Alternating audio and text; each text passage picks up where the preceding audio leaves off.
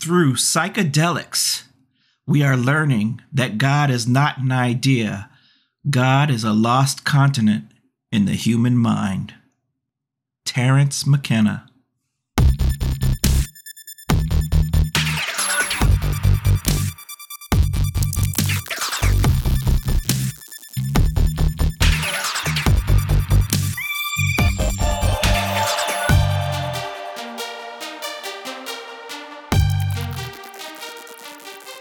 Hello, everybody. Welcome to yet another episode of Felonious Pundits. I'm Kentad Svensgaard, and along with me, please say hello to Mr. AJ Mass. I feel like we haven't left.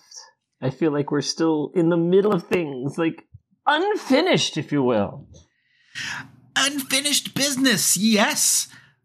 Folks, this is a podcast about the television program Criminal Minds. We recap and take an in-depth look each week at an episode of the show. I have never seen the show before, so it is a first watch perspective that I'll be giving you.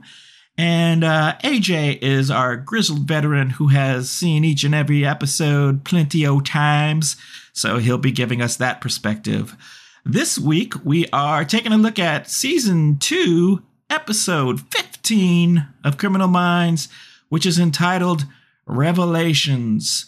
This episode was written by Chris Mundy and directed by Guy Norman B. It originally aired on February 7th, 2007.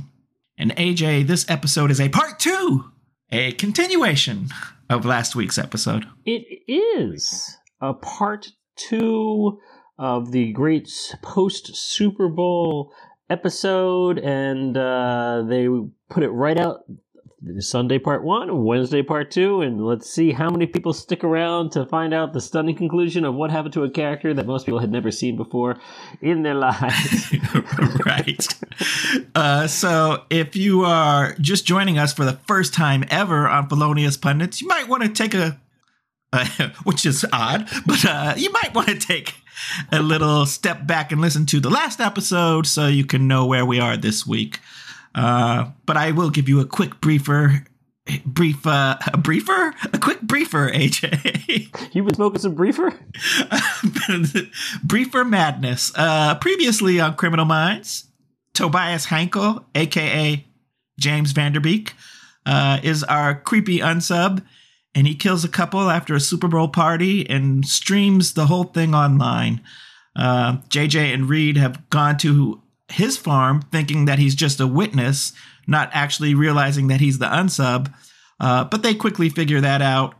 Reed has chased our killer into a cornfield, and JJ, unfortunately, has been accosted by the killer's killer dogs. And before Reed can get back to help her out, Hankel gets the drop on him and has gotten a gun, and Hankel's dead, abusive father speaks through him, telling him to kill Reed because he's a Satan. Yeah, I mean, it's just your run-of-the-mill episode of television. Nothing to see here. Yes. So wait, we do open joke number 2 for that. And that's how I met your mother.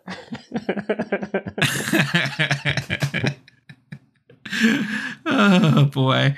We open this week with a funky remix of Sympathy for the Devil playing in the background. I kind of wanted to look up that remix, see if I can. I kind of liked it. It was kind of like.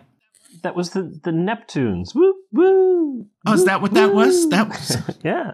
I'm going to have to look that up. I enjoyed it. But anyway, that's playing in the background. And cops and the BAU team have arrived at the Hankel farm. Morgan and Prentice head out to the barn where they find the dead dogs, the remains of their last grisly kill, and a shocked JJ threatening to shoot them before she realizes who they are. JJ says Hankel is the unsub. Morgan says, yeah, they know. They ask her where Reed is, and she lets them know that they split up and he had gone around the back. Morgan takes off in that direction to see if he can find Reed, and we cut then to Hotch and Gideon. They're in Hankel's house. They're making sure everything is clear. They find his computers and his monitors all set up. but they don't find Hankel. We cut to Hankel driving away in his truck, looking down at an unconscious Reed. And then we cut back to the farm where the paramedics are checking JJ out and the sheriff is there. Prentice comes up and asks if there's any sign of anyone yet. And the sheriff says he's got people out searching. This guy's not going to make it far. And JJ's like, wait, you can't find Reed? Prentice says, not yet. Morgan comes up to Prentice and tells her it looks like Reed followed Hankel into the cornfield. And it looks like somebody got dragged away. The sheriff gets off of a CB that he was on and lets them know that another sheriff just gave a guy that matches Hankel's directions to a motor lodge in Fort Bend. We cut then to Hankel in his truck coming up to the highway sign that indicates Fort Bend is to the right.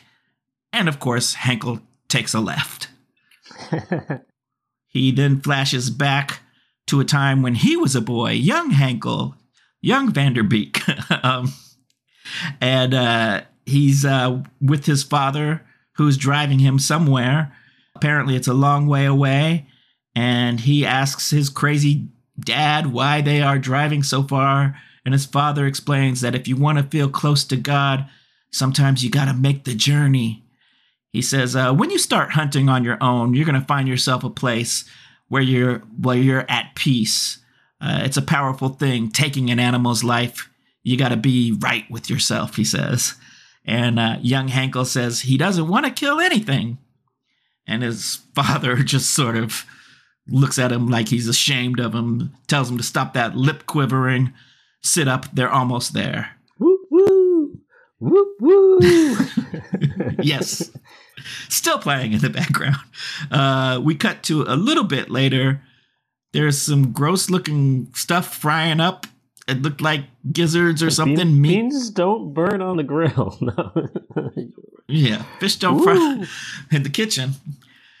We see Reed coming to. He looks around. Vanderbeek is standing there, and he tells Reed they're gone. They're gone. It's just him now. And Reed is like, what the what? Who are you? And he says, Raphael. Reed is like, well, what's that smell? And Raphael tells him it's burning fish hearts and livers. Keeps away the devil. And I would argue that it keeps away just about anyone. But that's just my opinion. I'm sure out there somewhere there are people who love fish hearts and livers. Yeah, it's international food summoning language. The fish and the gizzards keeps away the devil, whereas the milkshake brings the boys to the yard. So exactly, yes. So anyway, Raphael says they believe that you can see inside men's minds. When he says they believe, he's talking about Tobias and his father, his other passengers, so to speak. Reed says, oh, no, that's not true. He studies human behavior. Raphael shushes him, tells him he's not interested in the arguments of men. He pulls a single bullet out of the gun and tells Reed that the bullet is the will of God. He puts it back into the chamber of the gun and spins the chamber around, points the gun at Reed, and pulls the trigger. We hear the satisfying click of it not being a gunshot, and we go to credits. Criminal Minds, Criminal Minds, Criminal Minds, Criminal Minds. It's still Criminal Minds. Let me just say, I think that the cops do an admirable job in this episode. I think the cops are doing their best to try. They're not used to dealing with a man with 3 personalities who has kidnapped a federal agent. They do a wonderful job. I'm suing the medical staff in this episode for malpractice because JJ's got a concussion and no one seems to notice. Yes. Good point. It's like we got our locals and we're thinking that they're good, but the locals is a whole team, and not everybody on the team is holding up to the standards that they should be. Yeah. I mean, we'll check back with JJ later, but she is not right. So we come back from the credits, and it's daytime, and there's an SUV pulling up to the farm. While it does, that gives Hotch time to give us our quote. He says, there is not a righteous man on earth who does what is right and never sins. Ecclesiastes 7:20. Of course, I wanted him to bust out with, there is a season, turn, turn, turn. But yeah, this is not a musical episode, even though, we jam a lot to the background music. We make it up in our heads. Absolutely. So Hotch and Garcia get out of the SUV. So they've brought Garcia in. She obviously would prefer to be in a swank hotel somewhere else. But Hotch explains if they're going to figure out where Hankel has taken Reed, the answer is somewhere in that house. There's no sense splitting time between there and a field office. So he tells her to think of the house as a witness. And if it could talk, what would it tell us? Garcia, this is a bottle episode. Come on, man. We spent all our budget buying all these 30 old computer monitors for set dressing. We don't have enough to put you up in a hotel. Come on. Yeah, come on, Garcia. So Garcia does have her little snide remark of what she thinks the house would be telling them. But anyway, they go inside to meet the rest of the team. JJ says, welcome to our nightmare. Welcome to our nightmare. It's an Alice Cooper song. No, we're just singing all the hits. Yes, definitely. All from the late 60s, early 70s, apparently. So Gideon tells Garcia that the computer is an extension of his brain. Tobias's computer is an extension of his brain. So he's going to need her to help dissect it. Morgan grabs her to go get her set up, and Hotch asks for an update. Prentice says that from the looks of things, Hankel hasn't left that place in years. It is quite a messy house for the most part. Prentice says that he knew he could pretend to be looking for a motel, and that would throw them off his scent. But Gideon says, oh no, it's more than that. The sheriff's office, the 911 calls, every time he engages the police, he gets away with it, and it proves to him that God is on his side. We cut next to Garcia telling Morgan that this guy seems self-taught with his computer setup. It's very idiosyncratic, but it's pretty brilliant for what it is. Morgan wants to know what he's been watching on all his monitors, and she tells him that it's all tame stuff like video games, software, sports. If she had to guess based off that who this setup belonged to, she would say some crazy smart high school kid. Morgan says that doesn't make any sense because a mission-based killer like Hankel would need constant reassurance. He would need a religious manifesto. He would have violent images, something along those lines. Garcia says there's nothing like that. Morgan asks about the videos of the murders that he posted. Does he watch those over and over? And Garcia says, well, it's weird. Those files aren't even there. All she has is a site that he set up that once he took over people's webcams, he could keep a running clock on them. And there's a certain point on each one that's bookmarked with a different heading. Headings like adulterer, liar, thief. Morgan says he just sits there watching people and he waits for them to commit a sin. And Garcia says, well, Reed is completely innocent. And Morgan says, well, if you dig deep enough on any of us, we all have our sins, including Reed. It's almost as if we're setting up a flashback episode. You might think so. And you might be right. We cut next to Reed, who I should mention looks like he's been beaten up. He's got a big old bloody gash on the side of his head. I mean, it's not oozing blood, but it looks like he's been roughed up, I should say. He's much the worse for wear. Yes. He's not his usual model runway coiffed self. Hankel opens the door to enter. It looks like they're in a cabin somewhere. Hankel has firewood in his hand. He looks at Reed and says, in his father's voice, he says, what are you staring at, boy? And Reed is like, oh, you aren't Raphael. And Hankel says, hilariously to me, he says, do I look like Raphael? Yes, you do, actually. He starts to put the wood he's brought in into a wood-burning oven that's there. Reed thanks him for for burning those that wood, keeping them safe. Hankel is like, "Don't try to trick me, boy." And Reed says he would never do that. Hankel calls him a liar, which Reed denies. Hankel tells him that lying is a sin. He sits in front of Reed, grabs his legs, starts to take off his shoes, telling him it will all be over quickly if he just confesses his sins. Reed says he's not a sinner, and Hankel says they're all sinners. Reed starts going into some scripture. "The Lord spake unto Moses, saying, Speak unto the congregation of the children of the Lord, and say unto them, Ye shall be holy, for I, the Lord your God, am holy." Hankel says, "Ooh, you know your Leviticus." Reed says he knows every word of the Bible. He can recite it. Hankel says that the devil knows how to read too. Reed insists that he's not a devil, just a man. His name is Spencer Reed, and he has a mother and a father just like him. They taught him the Bible. Let him just recite the Bible for him. At this point, Hankel has taken off his socks and tells Reed that it's time to confess. Reed says he has nothing to confess, and Hankel swings something that I couldn't really see what it was, but I'm guessing it must be like a spiky paddle or something of that nature. He swings it at his foot. Yeah, it was very dark. It could even have been an extra piece of the firewood he brought in. I mean, it really doesn't matter so much as it's the Hoblin scene from Misery, practically. Yes, Reed lets out a scream as Hankel swings whatever it is at his foot. We cut to Prentice at Hankel's house. She finds a list of Narcotics Anonymous meetings.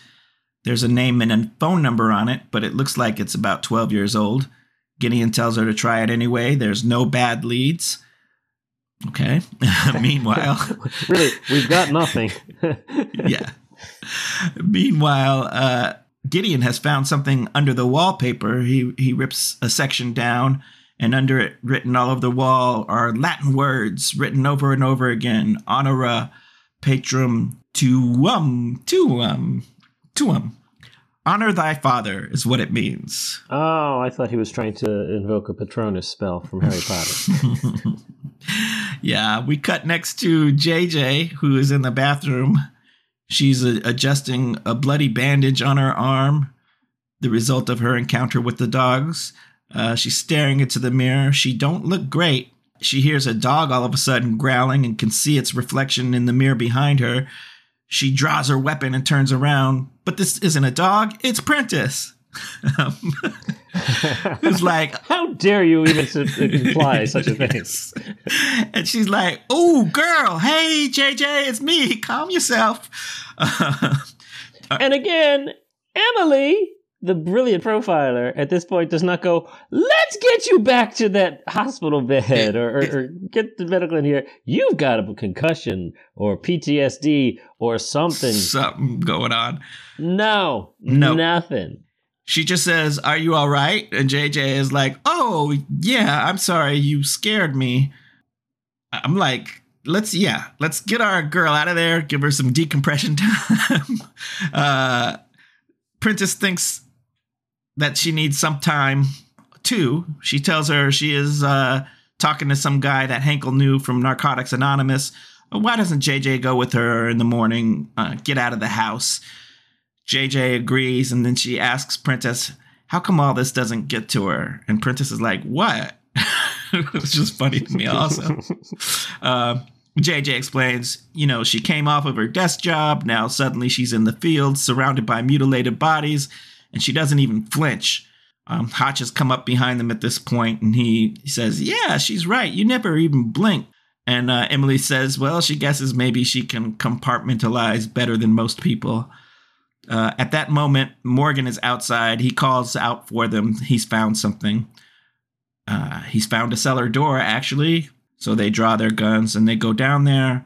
There's large blocks of ice all over the place. And then they find the body of Tobias Hankel's father preserved, sitting there. But it's looking all blue, like he was like the Night King from Game of Thrones. Yeah, it's an ice house. It's an ice cellar. You see all these cool blocks of ice as you go down there. I just think the thing that Morgan, it was kind of one of those 50-50s. Like, he's happy he found the cellar door and potential break in the case, but also very unhappy that those cellar doors open outward, so he couldn't kick it in. Yes. Yeah, that spoiled the whole thing. So next we cut to Reed and Hankel. Hankel is there carrying the carcass of some kind of animal, telling Reed he needs to eat. And I'm hoping he's cooking it. But you never know with this guy. Reed asks what his name is, and he says Tobias.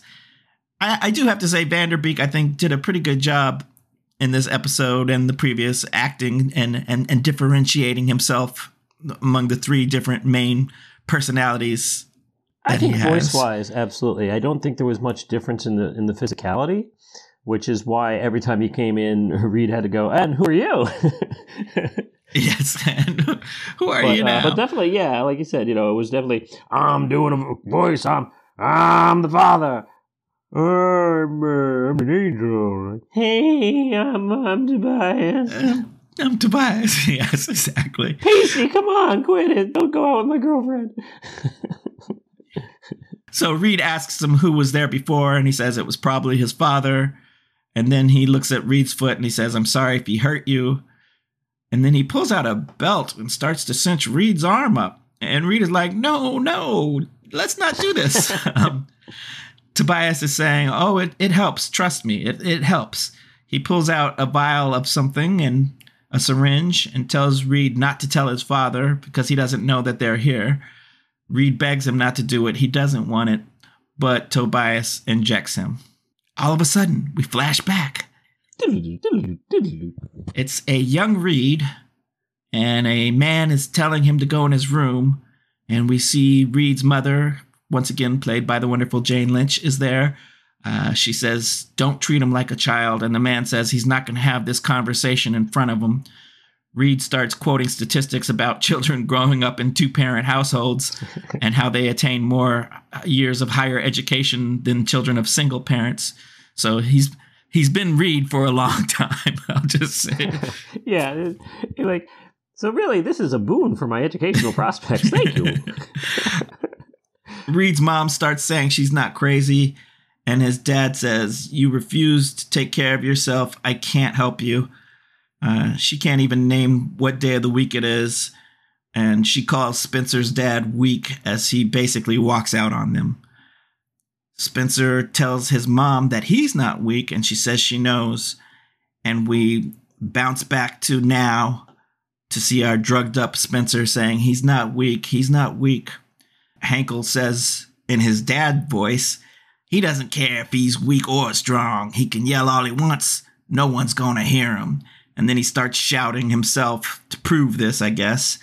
And we cut to an outside shot of the cabin. We can see there are some grave markers, some headstones in the back. And then we cut to a commercial. Yeah, it's kind of cool to use this opportunity to kind of do some backstory on one of our characters. So I do appreciate that. And it's also appropriate to the current storyline because we see that Reed has had plenty of experience from a very long time dealing with someone with some sort of tenuous grasp on reality. So, well done, well chosen. If you're gonna write somebody get abducted, this seems to all work very well together. Yep, it does. We come back to our farm set. It is daylight again, so I guess another a day has passed. And the sheriff pulls up to the farm. He gets out of his car, walks up to Morgan, and tells him that the coroner has put Charles Hankel's death at approximately 6 months ago. So the father's name is Charles. I think this was the first time we heard that. And now I have a name to give him conveniently. Morgan says, well, that's got to be the stressor. And then, because it still may have some new people, he explains to the sheriff and the new people watching that that's probably what set him off. So that they're going to need to focus on that time period and see what was going on in his life at that point. So maybe they can get some kind of key to where he's hiding now. We cut to Prentice and JJ, who are with the contact who knew Tobias from Narcotics Anonymous. He's telling them he hasn't thought about that boy in probably 10 years. He was his sponsor in NA.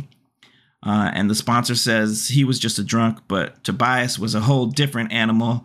His drug of choice was Diluted, which is a drugstore heroin, but he also used to cut it up with a psychedelic. So it was more than just the Diluted. It was Diluted? Diluted or something like that. But yeah, whatever. Call it heroin. Call it heroin because it certainly was not diluted. It was some stuff. He mixed it with some weird LSD stuff. Exactly.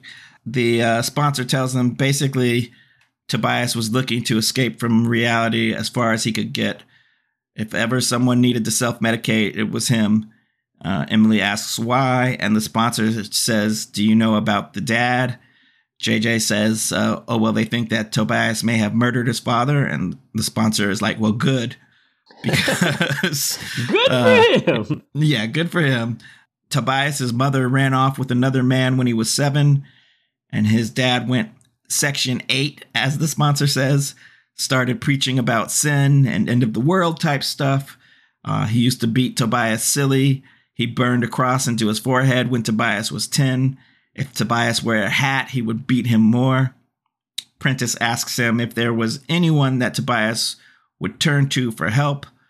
The sponsor says he never left the house, and frankly, between everything that he's gone through, he's amazed Tobias is even still alive. Yes, Section 8 is a term that I've only ever heard on MASH, because Klinger was always trying to get a Section 8, which would be a discharge from the Army for being Looney Tunes. But, of course, as we learned in the level Catch-22, if you're sane enough to want to get out of the Army with Section 8, you can't possibly get a Section 8. Hence the Catch-22. Yes, indeed. We cut back to Morgan at the house. He's found a journal of Tobias's that has a bunch of religious ramblings in it. It's meticulous with updates hour by hour, but at a certain point, it just goes blank for days. Hotch has found something else, another journal. This one has an entry from December 6th that says, Father sick, wants me to put him down. I say thou shalt not kill. He says, honor thy father, must pray for guidance. So they figure that he's killed his father as an act of mercy. Hotch points out that the journal was written 2 months ago, and Tobias's father was already dead for 4 months at that point. And I point out that that's really smart date writing, because we know that the murder that we saw last week took place after the Super Bowl, which is in February. So of course December is 2 months. They didn't drop the ball on that. They were internally consistent. Good job, writers.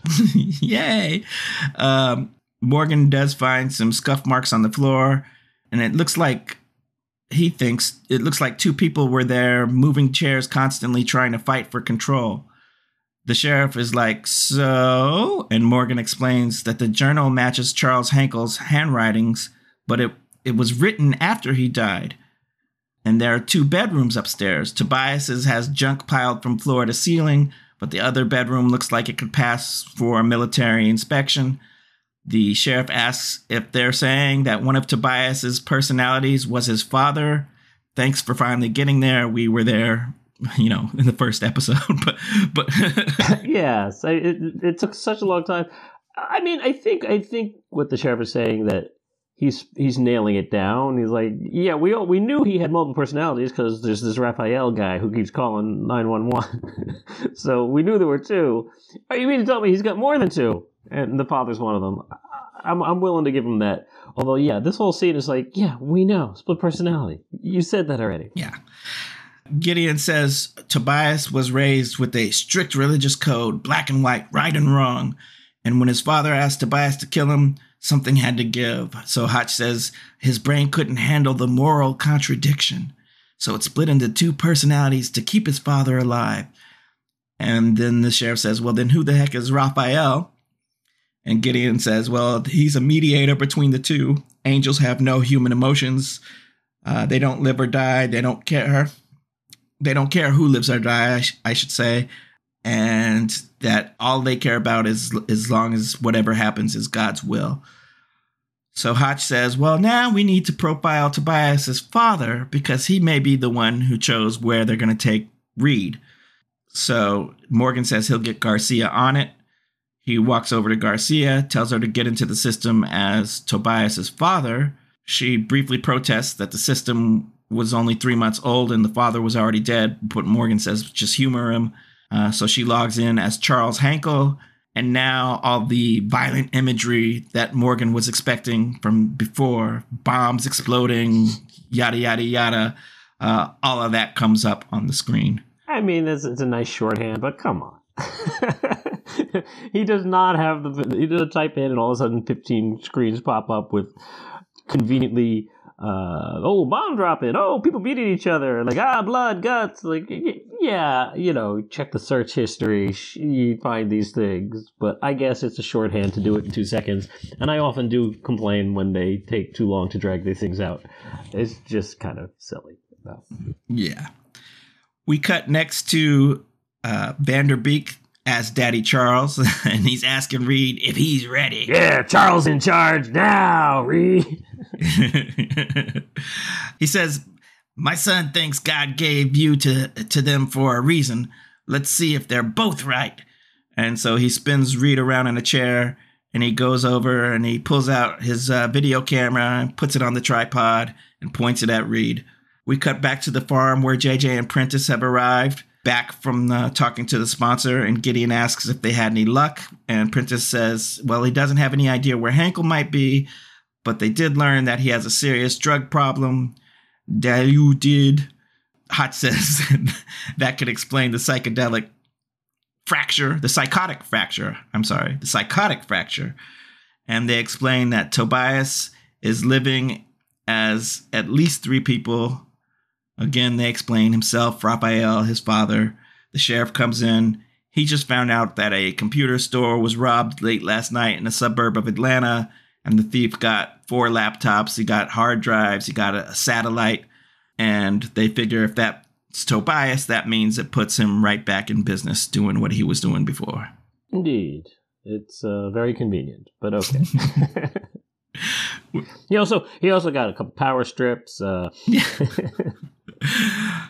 We cut to Morgan. AA batteries. There was some beef jerky missing from the counter. My man is set up.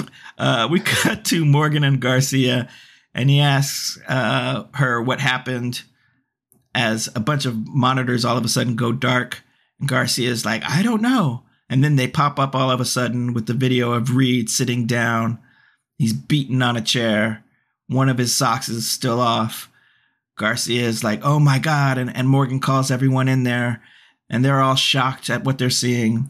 JJ's asking if they can track it, and Garcia says it's only being sent to this one home computer. So Gideon says, oh, this message is for them. He knows that they're there. Morgan stalks off, all pissed off. He's going to put this guy's head on a stick. Hotch asks Garcia why she can't locate him. She has to explain computers to him and the internet. And but the computers, the internet, the fact that she's not using BAU hardware and software and clickety-clack, it's I got to use Hinkle's clickety-clack, and he doesn't have that power here, dumbass. Yeah. She says basically that Hankel's going through 30 different... he's going through different IP addresses every 30 seconds. She can't possibly track them.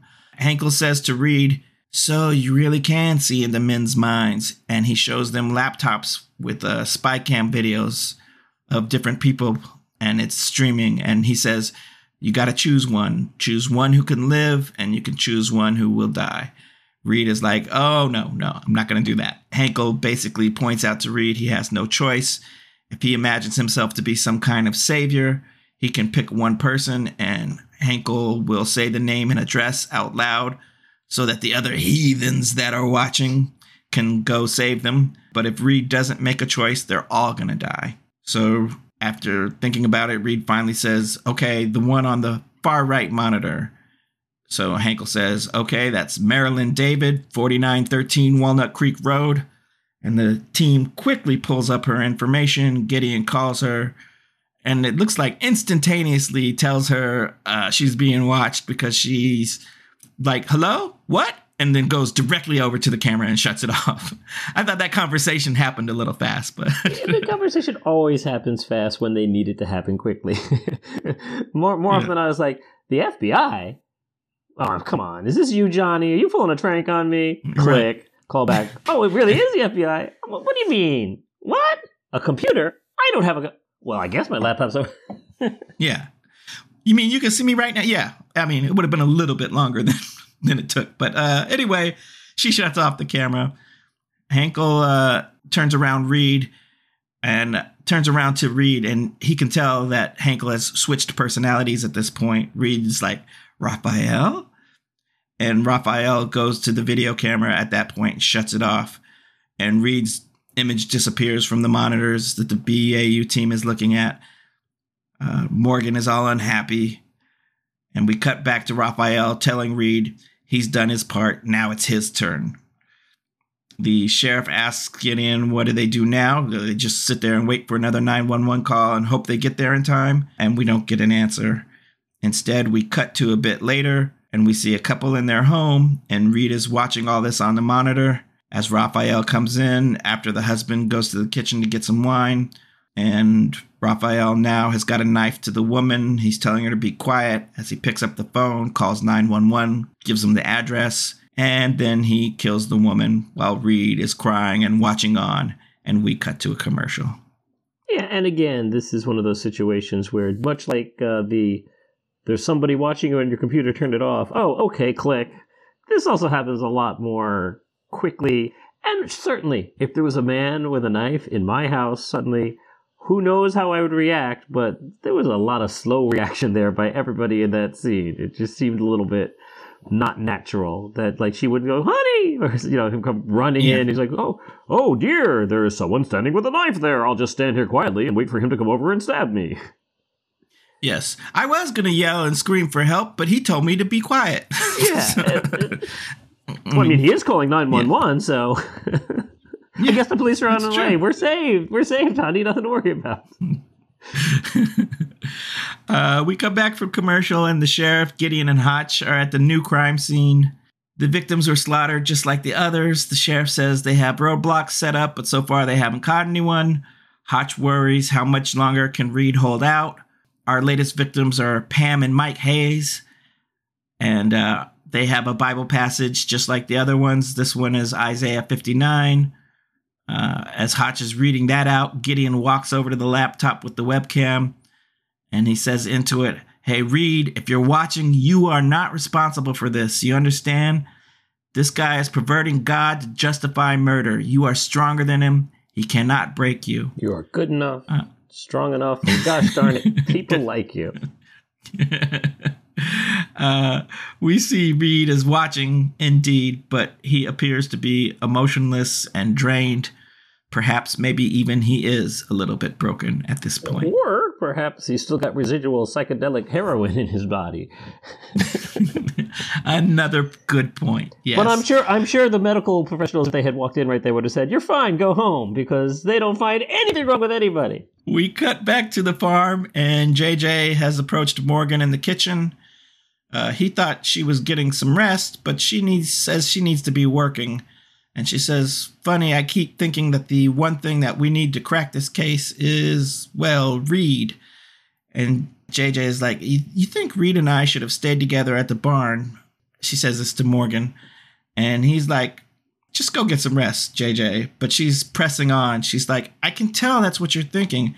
And Morgan is like, look, I just want Reed to get home safe. And JJ says, but if I had his back like I was supposed to, he'd be here now. Morgan asks her what she wants from him. She says she just wants someone to tell her the truth. And Morgan, I'm not sure if he was being unkind or maybe he was just giving her what she wanted. He says the truth is that one of you are here and one of you isn't. You got to figure out the rest for yourself. Yeah, it's not... I mean, really, what he was saying is, damn right it's your fault. Yeah. That's what he wanted to say. And if that's not what he was thinking, then he should have said something else, because everything in his fiber being was sending that off, and JJ was picking up on that too. So it's like, you're not helping. This is JJ. Yeah. She's, even in her concussed state, is going to pick up what you're putting down, and you did not disavow her of that, so she must be right. We next cut to Hotch and Gideon, and Hotch is saying that they aren't getting any closer to figuring this out. Gideon is saying Reed is brilliant. He'll figure out a way to survive.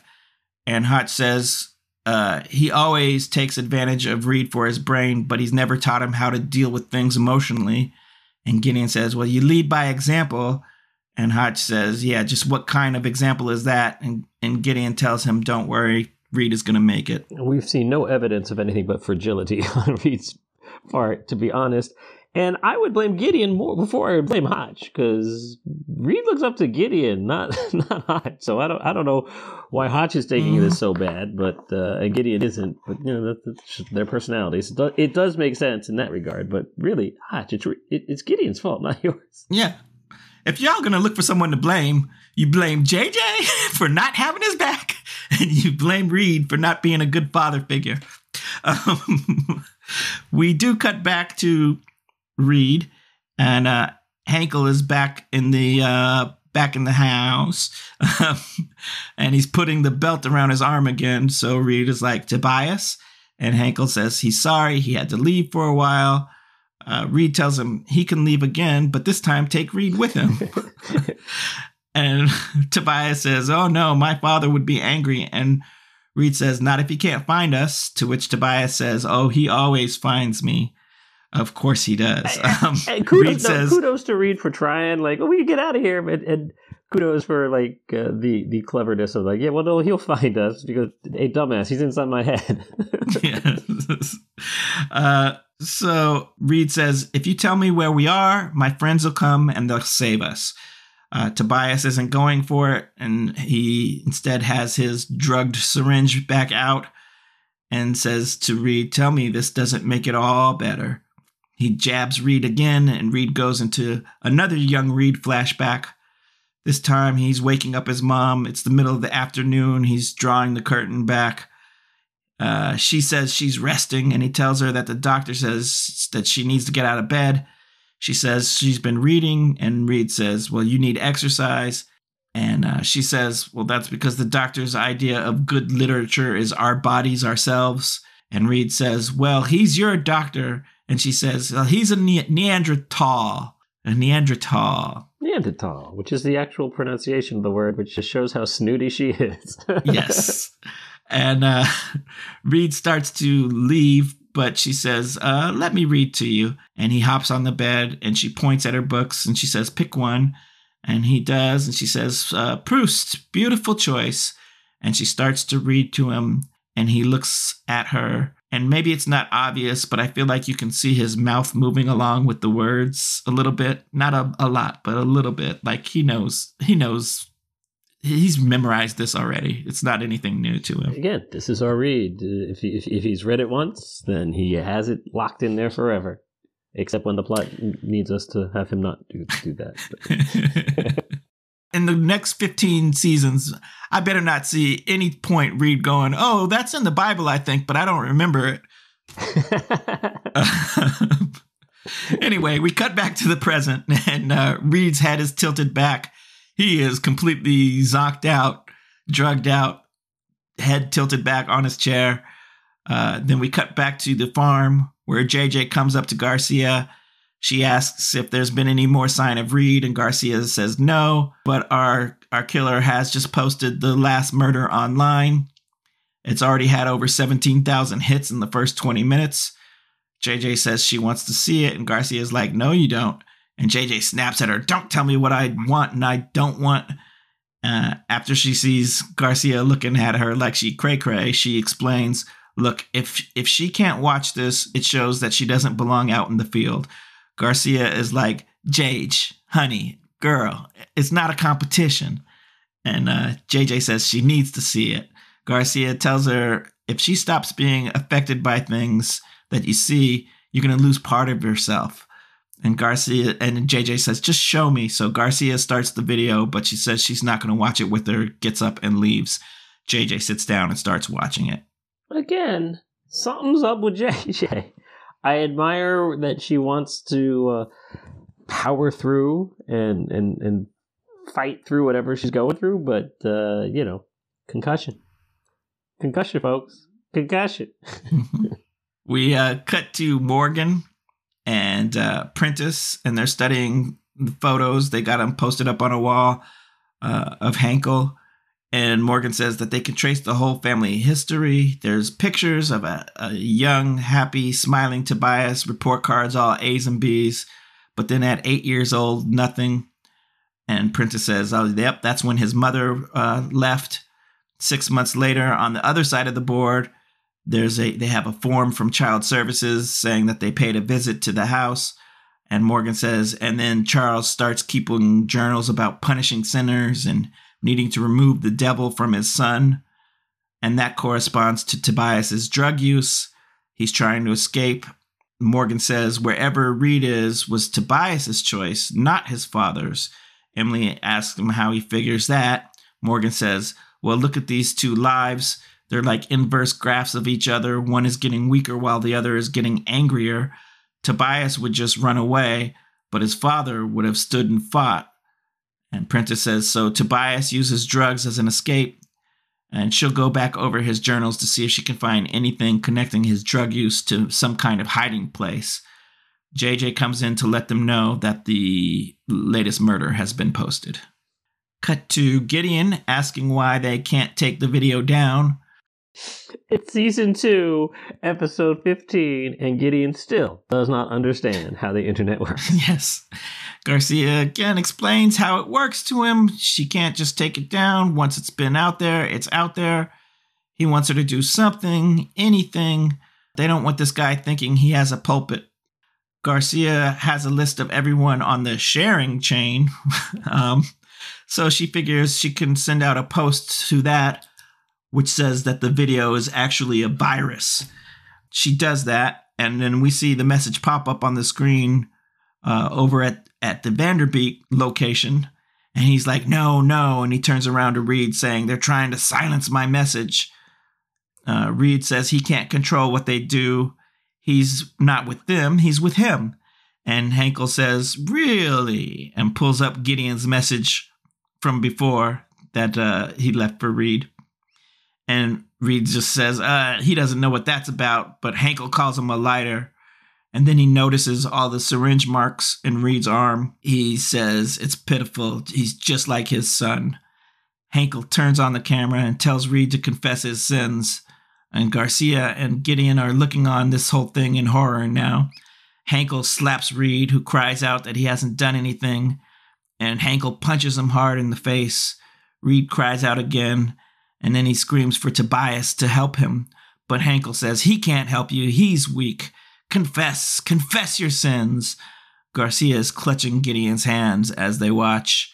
And Hankel's up in Reed's face, and he whispers in his ear to confess his sins. And Reed says, no.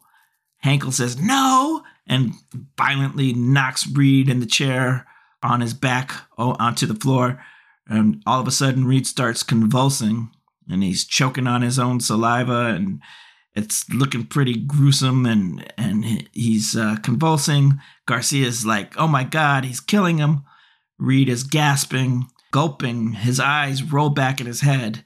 And Hankel says, well, that's the devil vacating your body. And Reed goes unconscious as we go to a break.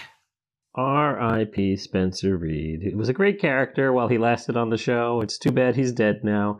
And it's a shame because there were so many stories we could have explored with him over the next couple of years. But I wonder what happened to Matthew Gray Goldberg. I mean, he never certainly was seen ever again after this episode.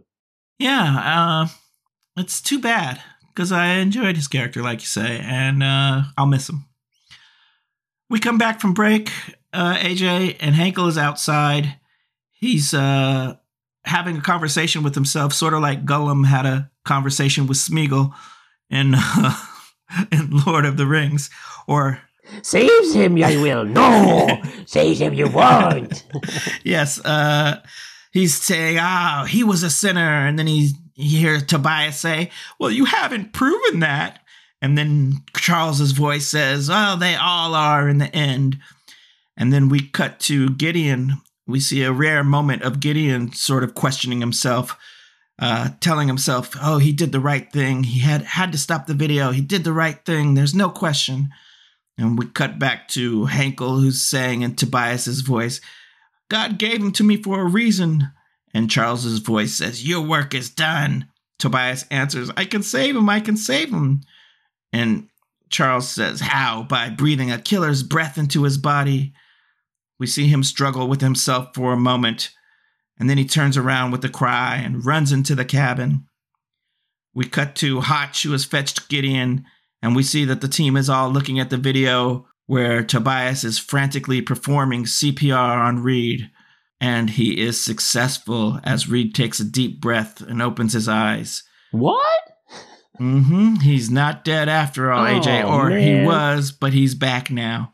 I thought for sure he was dead. No, I thought it was a cute little thing to show Gideon arguing with himself, just as the Beak is arguing with himself, and we consider one crazy and one normal. So, yeah, I kind of like that juxtaposition. Even if they didn't go back to Gideon enough times to make it really work, at least they hinted at it. They had a germ of an idea there, at least.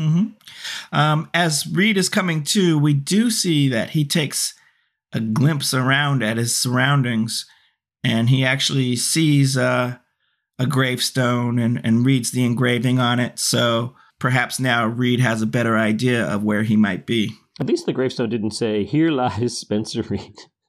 Yeah, that would have been a different show. Prentice asks when the video of the last murder posted. It was at 9:23. And Prentice says, well, what was the time of death? And Hotch says, well, the 911 call came in at 9:04. So the murder must have been just a few moments after that. And JJ says, well, that's only a 19-minute difference. So Morgan asks, well, how long would it take to post the video? Garcia says 2 or 3 minutes. So Morgan says, let's call it 2 minutes. You figure a maximum of 60 miles an hour in a residential area. That means Henkel has to be within a 17-mile radius of the crime scene. And I'm not checking the math, but go ahead, Morgan. You do you. You know what? I think all of them deserve credit for this one. Like, that's team where Emily like, hey, wait a second. And JJ's like, hey, wait a second. Hotch is like, hey, wait a second. Garcia's like, yes, I'll answer your question. And Morgan's like, hey, wait a second. Yes. So Garcia plots out the 17-mile radius on a map, and Gideon says to call Faraday, who I guess that's our sheriff's name, but I don't think they haven't mentioned it until this very moment. I will say this about Garcia calling out the map, although it's certainly within her realm of expertise to do that. I just love that she has the proper computer software to do just about anything that is visually appealing for us. Like, oh yes, I'll use that map program that I have on Tobias Hinkle's computer that automatically calls up a 17-mile radius in a perfect circle and blows it up when we need it. Because that program's definitely already on his computer. So Garcia calls their attention back to the monitor. Henkel has picked up Reed, and he's telling him that he's come back to life. And Reed is like, oh, Raphael. And he says to Reed, since you came back to life, there can only be one of two reasons. And so he asks him how many members are on his team. Reed says, well, 7. And Raphael says some scripture from Revelation about 7 archangels versus the 7 angels of death. And he tells Reed to tell him who he serves. Instead of saying Gozer, he says, I serve you, which is the right thing to say. If God asks you.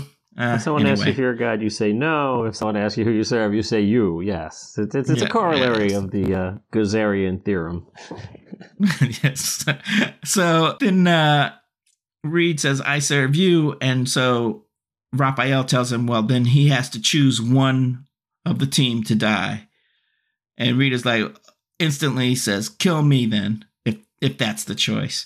Raphael says, you said you weren't one of them. And Reed says, well, then I lied. Raphael says, your team has 6 other members. You tell me who dies. And Reed says, no. So Raphael does his 1 bullet in the chamber thing again, spins it, and points the gun at Reed's head. He says, choose and prove you'll do God's will. Reed says, no. He pulls the trigger and it clicks. He tells him again to choose. Reed says he won't do it. He pulls the trigger again. It clicks again. Raphael says, life is a choice. Choose. And Reed says, no. He pulls the trigger yet again. No shot. By the way, the other team is like looking at this, just looking on. Yes. abject horror and impotency. Yes, there's nothing they can do. So he tells Reed one more time to choose, and Reed thinks for a moment because he, like I figured, well, the next one of these next ones is going to be the shot, buddy. So he's like, hey, well, 86% chance I won't. 63%. Okay, we're down to 33%. No, okay. Yes. So Reed thinks for a moment, and then he says, all right, I choose Aaron Hotchner. And at first I was like, damn, Reed. Didn't have to think too hard about that, did you? But then Reed starts going into something. He starts saying, oh, he's a classic narcissist. He thinks he's better than everyone else on the team. And of course, I realized at that moment, oh, okay, he's trying to let them in onto a clue as to where he could possibly be, because there's no other reason he would start talking like this. So he says a little bit of scripture. He says, Genesis 23:4. Let him not deceive himself, and trust in emptiness, vanity, falseness, and futility, for these shall be his recompense. Hotch immediately takes off out of the room, and I assume that it was to go get a Bible. And Hankel raises the gun, aims it over Reed's head, and pulls the trigger, and a shot rings out. So it's a good thing he gave him a name that time. You have chosen wisely. He puts another bullet in the gun. He says, this is God's will. He spins the chamber. Gideon and the team walk over to Hotch, who looks up from a Bible that he's been reading. And he says, he's not a narcissist. And Gideon starts to say, look, you can't take anything that Reed was saying seriously. He's not in his right mind. And Hotch says, no, you guys don't understand. Stop. Okay, everybody right now, tell me what's my worst quality. And he didn't have to say this. He could have jumped to the point, but they had to have a moment where everybody gets to say something bad about Hotch. It was pretty funny. It was funny, but I feel like that was the only reason he did this part. Yeah. But anyway, so after a moment, he says, all right, I'll start. I have no sense of humor. And JJ says, well, you're a bully. And Morgan's like, oh, yeah, you can be a drill sergeant sometimes. Hotch is like, right. And then Prentice is like, you don't trust women as much as you trust men. And I was like, damn. And Hotch is like, okay, good. I'm all of these things. But none of you said I put myself above the team, because I don't ever. And Reed and I argued about the definition of classic narcissism, and he knew I would remember that. Also, he quoted Genesis chapter 23, verse 4. He hands it to JJ and says, read it. She reads it out loud. I am a stranger and a sojourner with you. Give me property, forbear a place among you, that I may bury my dead out of my sight. Hotch says, Reed wouldn't have got this wrong unless it was on purpose. Morgan says, oh, he's in a cemetery. 2 + 2 = 4, Morgan.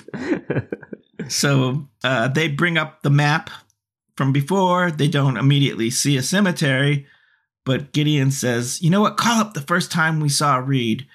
And it's the video of him saying, I won't choose who gets slaughtered.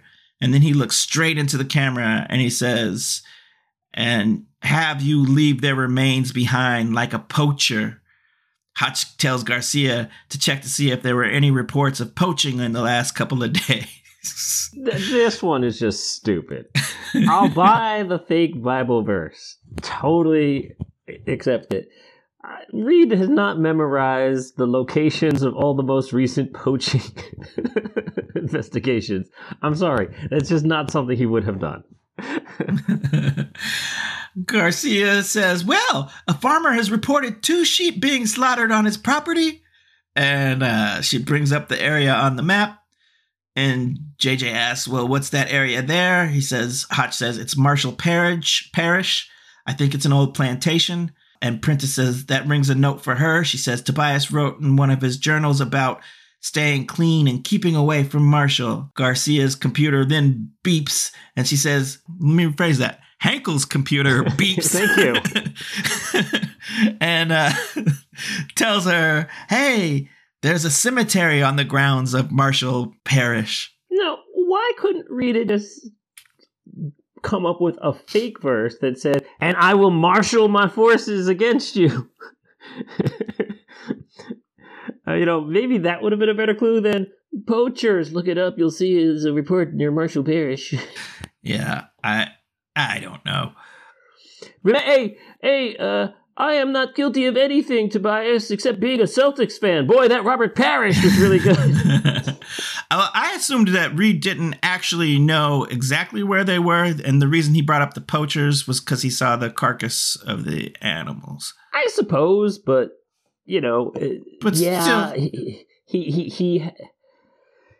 Yes, okay. The guy Tobias brought in animals, which clearly means that he got the animals from somewhere, but he could have just found them in the woods. Yeah. So that's a leap to take. It's a leap. The cemetery, I'll grant you. Unnecessary, but okay. Yeah. We cut to Reed next slurping what I'm assuming is water from a cup that Hankel is holding to his face. It's really me, Raphael. It was poison. Yes. After drinking, he looks over and asks Tobias if that's him. He says, yeah, gives Reed another drink. Reed thanks him. And then he says, you saved my life. He looks at Reed and says he's sorry. And Reed asks why. And Tobias says, well, because he's going to win in the end. Reed asks him if they are in a cemetery, and Tobias nods his head yes, so Reed knows he must have given the right clues. And Tobias says he used to come there to get high, and Reed smiles, says he was right. Tobias says no one would bother him here. He never told anyone about it. And then he gives Reed another injection of the drug. So it's time for one more Reed flashback. This time he's young man Reed, so Matthew Gray Gubler can play himself at this point, finally. He walks into a room where his mother is. This scene was kind of heartbreaking to me, AJ. He's got the two uniformed guys from the mental hospital with him. She asks them what they're doing there. He says they're from the hospital. They're here to help her. She says they don't need any help. And those guys can't be there without permission. Tell him, Spencer. And his lip trembles as he tells her that he's the one that called them. He's doing this for her. She's saying, oh, no. This is not legal. And one of the men says, your son is 18. He can act in your welfare. Reed says she needs help. She breaks down crying, saying she wants to stay there. Reed says he's sorry. The men approach her. She pleads. She's saying, these are my things. This is my life. Don't. But they take her and start to walk her away. And Reed, as she passes, says he's sorry. And she's saying, Spencer, please don't do this to me. And Reed turns around crying. And it was a heartbreaking little scene. And the real kick in the head is that you just know, even though it's not said, you just know that this is probably his 18th birthday, and he's been waiting to do this for several months, and he just couldn't until he turned 18. And, Reed's the type of person who would have planned this for 6 months and had been sitting on this and thinking about it. So it's even more heartbreaking, perhaps, than even on the surface. Yep. We cut to drugged Reed in his chair, and he's still saying, I'm so sorry. And Hankel has now switched over to Charles, and he says, what are you sorry for, boy? And Reed says, I sent her away. Hankel says, who? Reed says, my mom. I couldn't help her. Hankel is like, is that a confession? And Reed nods his head. He says, I confess. And Hankel says, you know your Bible? Exodus 21:17. And Reed says, and he that curseth his father or his mother shall surely be put to death. Which is harsh. I mean, Old Testament is pretty harsh. Could there be a little wiggle room there? Hankel kneels down and unlocks the handcuffs from Reed's hands. He tells him to go grab a shovel, and we go to a break. I mean, I'm sure he could have called Father Charles on something there. It's like, hey, what are you wearing? Is that mixed fabrics? For surely he shall be put to death. Ha ha! Gotcha. So AJ, we come back from break. Reed is digging a grave, and Hankel is like, I ought to bury you alive down there. Give you time to think about what you've done. Reed says he knows what he's done, and Hankel tells him not to talk back to him. Dig. We cut back to the front of the cabin, and the team has arrived. They kick in the door. I'm assuming it was Morgan, but I didn't really notice if it was. But the door is kicked in, and they quickly search the place. They realize that Hankel and Reed must be on foot, so they all split up to search the grounds. Hankel is yelling at Reed to dig faster, and Reed is saying he's not strong enough. And Hankel is like, "You're all weak."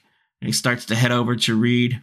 But then he's distracted all of a sudden by the lights from the people searching. And Reed reaches out and grabs the gun off the ground and points it at Hankel. Hankel tells Reed there's only one bullet in that gun. Reed doesn't care about the odds there. He pulls the trigger, and then the shot goes off and hits Hankel. The team shouts out, starts to rush over their way. Reed goes over to Hankel, who looks at him, and then he says in Tobias's voice, "You killed him." Reed says, "Tobias," and Tobias says, "You think I'll get to see my mom again?" And Reed says he's sorry. Team comes upon him. Hotch asks him if he's all right. Reed says, "I knew you'd understand," and he hugs Hotch. JJ comes over, and Reed gives her a big hug. She apologizes, and Reed says, "Oh, no, it's all right. It's not your fault." Gideon comes over, says, "Let's get you out of here." Starts to take him away, and Reed pauses for a moment. He says he needs a second alone. So the others give him that second alone. They walk off.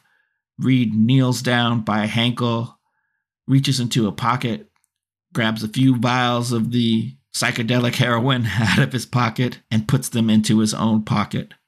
We fade to black. Episode over.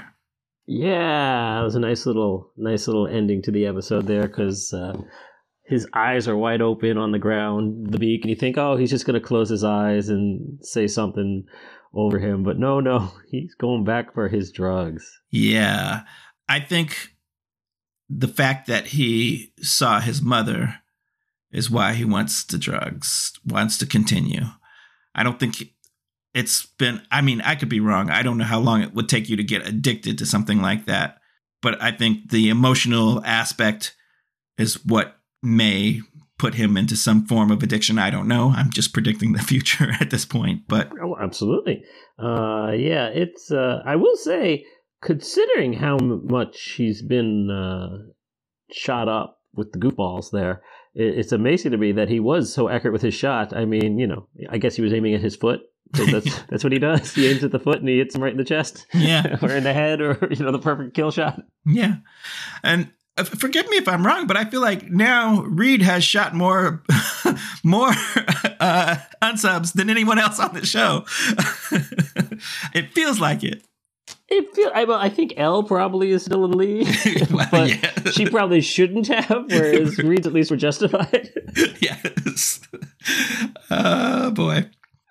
So let's check out our Bowrometer, AJ. We do this every episode, except for last episode because it was two-parter. But do we think the team won this episode?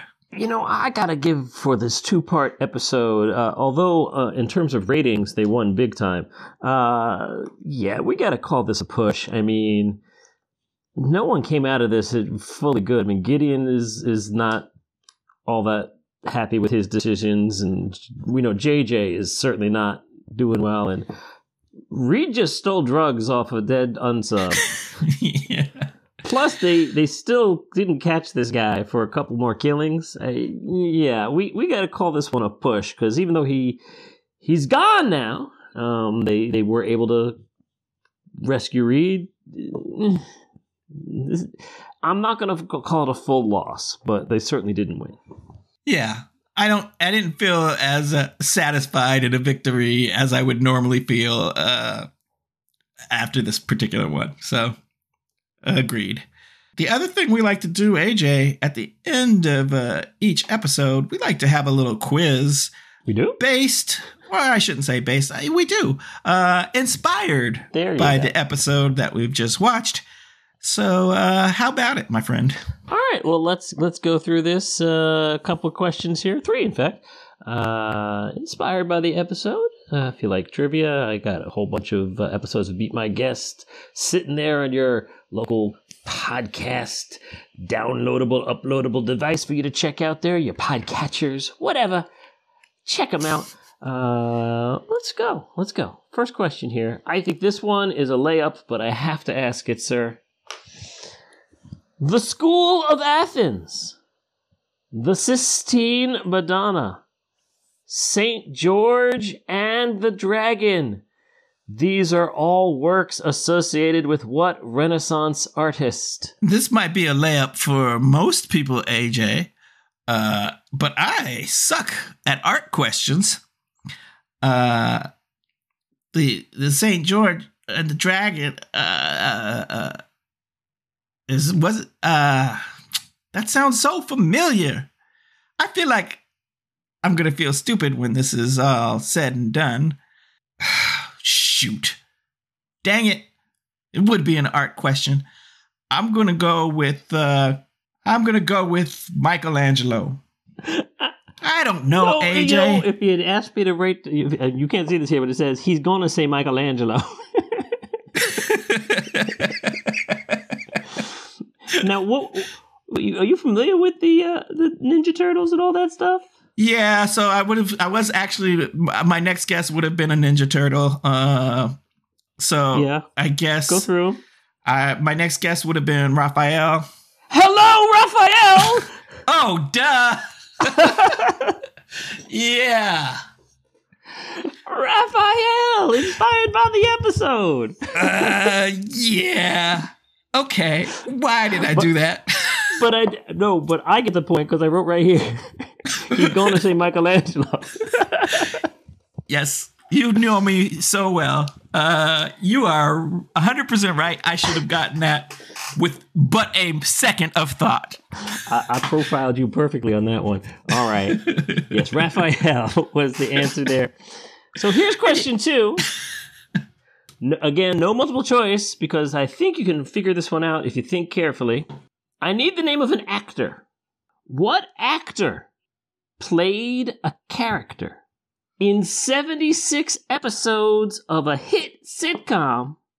The character's middle name was Onyango. I need the name of the actor who played a particular character in 76 episodes of a hit sitcom. The middle name of this character was Onyango. Boy, I feel like I should know this one, but Onyango, Lego my Onyango. Darn it. And TV is my category usually, AJ. Onyango. Let me think about it a second. Onyango.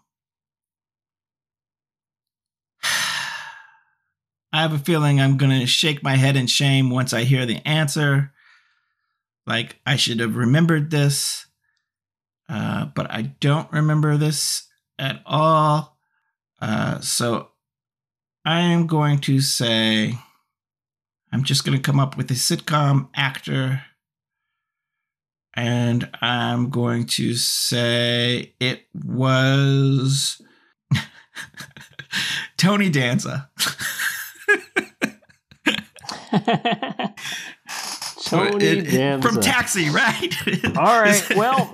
I don't know. Oh, wait, those sitcoms both lasted way longer than 76 episodes. All right. Go for it. Nevertheless, I do not get the point on this one either, because I thought you were going to say William Jackson Harper, thinking that was Chidi's middle name. Yeah. However, this was a character whose full name was Tobias Onyango Funke. I was going to say David Cross. I 100% was going to say David Cross, but then I said, well, Arrested Development isn't really a sitcom because it's more of a, dang it. And I am not lying. Sitcom.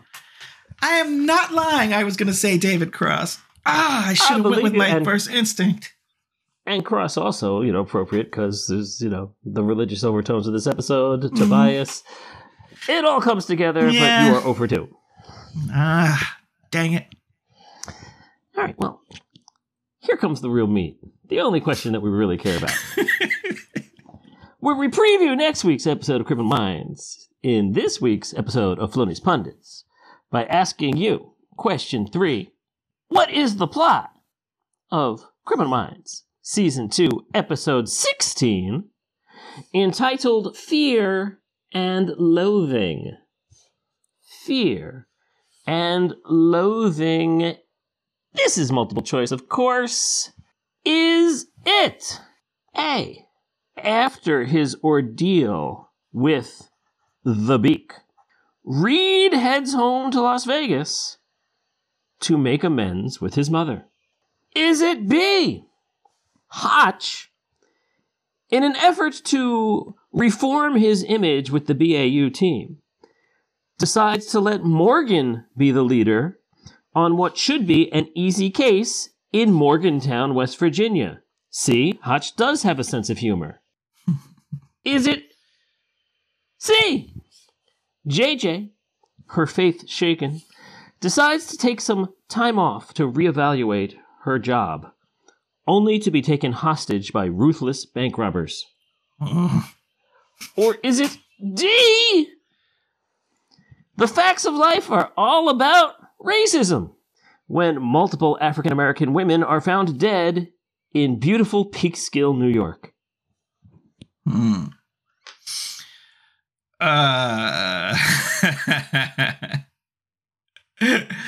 Okay.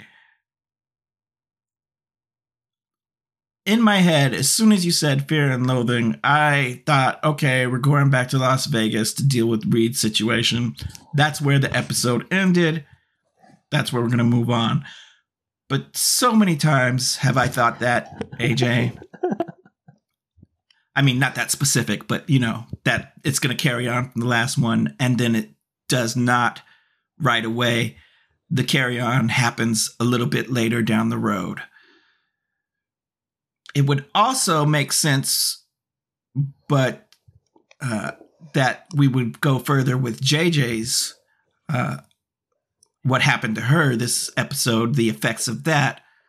But to be taken hostage again so quickly, like another BAU team member in peril yet again so soon, I don't feel like they're going to do that. So that leaves me with either the Morgantown, which I'm kind of hoping for, or that leaves me with choice D, which was the Peekskill Facts of Life joke that I truly appreciate. And I don't know if some of our younger listeners, if we have any younger listeners, get that, but I get it and appreciate you for that. What is my choice, AJ? I am going to say we are going to put Morgan in charge of a case in Morgantown. Choice B. Yes, indeed, choice B. I mean, just because, you know, we end with Reed stealing some drugs and getting all nostalgic about his mama, that doesn't mean we're going to go back to Las Vegas and visit with his mama. In fact, that is not what we're doing. We are going to Peekskill, New York. Dang it! I always could get the 50-50, but... Racially motivated killings in Peekskill. Mm-hmm. Fear and Loathing, of course. Perfect of course. title. I should have gotten that. You're right. It was obvious from the title. Hey, if I didn't know, I would have guessed the biggest one, too. Yeah. Oh, well. Can't win them all. Can't win them all. And just to round out the episode, we did say Revelations. Gideon said it when talking about the Bible. So a check mark 2 out of the last 3 now. We've had the episode title mentioned. So we'll see what happens next week. Well, that's good. What we didn't get, what I thought we might get, is a near-death vision this episode. But, you know. So close. That's okay. So close. That's okay. Yeah.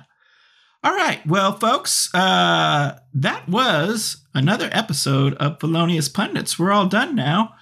So thank you for joining us this week. I hope you had a great time.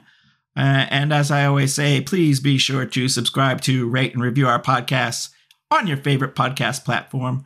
Let's really do that this time. I know I say it every episode. And we've gotten a couple of nice little 5-star reviews from episode 1, AJ, and I haven't checked lately, but I don't think we've gotten any reviews since then. So if you're listening to this, how about logging into the old iTunes and giving us a rating, 5-star. And if you don't do it, you're a liar. Also, folks, if you'd love to, you can write us at feloniouspundits@gmail.com, or even if you would just like to. And you can follow us on our Twitter at podcast_pundits. For AJ Mass, this is Kentad Svensgaard saying goodbye and keep profiling. Wheels up. His words, how they hurt me. I'll never forget it. And as the time it went by, I lived to regret it. You're no son of mine. Genesis.